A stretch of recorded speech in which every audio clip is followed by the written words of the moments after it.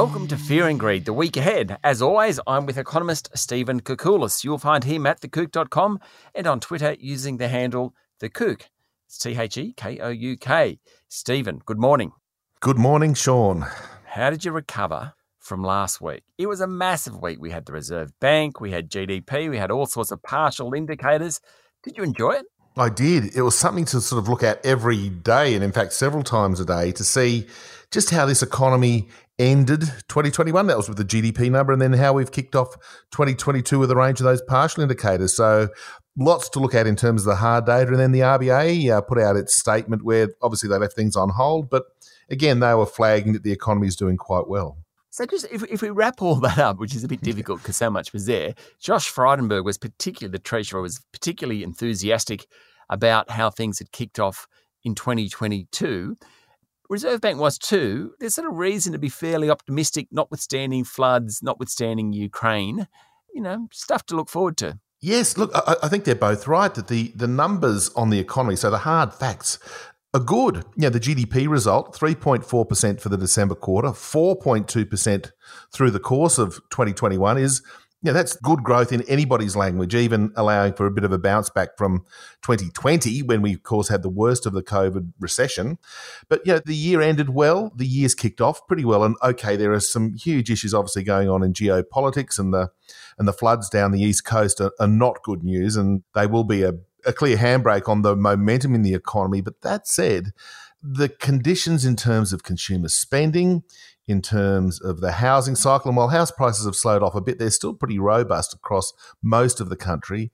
And you've got this scenario now where one of the interesting effects, and it's sort of sounds a bit unfair to sort of say this, but Australia is a major beneficiary of this global conflict, or the conflict in Ukraine, because commodity prices are absolutely booming. Wheat, copper, iron ore, they're all bouncing back. Natural gas, and oil, we are an importer of oil, but energy we do export in net terms, and the coal price has gone gangbusters again. So in a funny way, our economy does benefit from these commodity price dislocations, but the prices are all going up. Okay, so we're in pretty good fettle. If we look forward to what's happening this week, there's business confidence, ANZ job ads. We'll get to those in a moment. But Dr. Phil Lowe, the RBA boss, is speaking. Do you think he'll say anything much different? I mean, he only spoke a couple of weeks ago, but there's been a fair bit going on in the world since then.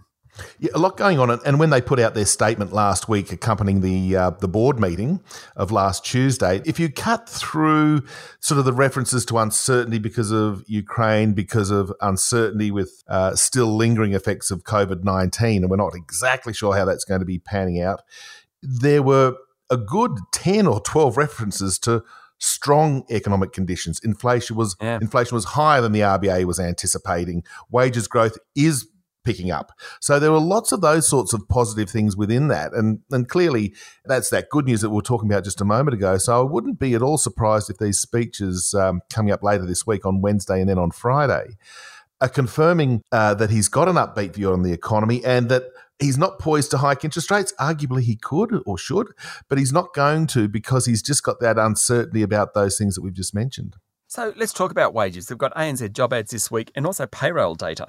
Yes, the job ads, well, they were down the last couple of months, having boomed through the course of 2021, and they were down because of the Omicron hit to the economy, I suppose we can call it, when a few businesses did close down and people stayed at home. They got sick and they isolated and all the rest of it. So I wouldn't be at all surprised to see that bouncing back. The payrolls number, which doesn't have a long history, so we economists, we want a long time series to be able to interpret the swings and roundabouts on this thing, but the last monthly one that we saw had employment doing well. So the payrolls that businesses are paying for the number of people was going up.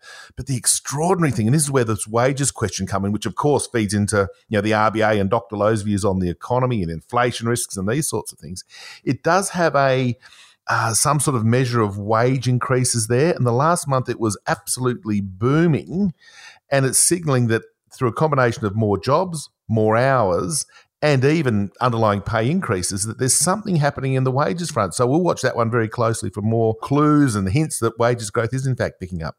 Okay, and the other one this week is business confidence. I wonder whether that's been knocked around by recent events. Oh, look, it's extremely choppy. There's no doubt that the business survey for confidence, conditions, and then the subcomponents, is profitability good, and are you planning to hire more people, and what's your expected selling prices? So there's a lot of subsets to that business confidence survey, which makes it so good, by the way.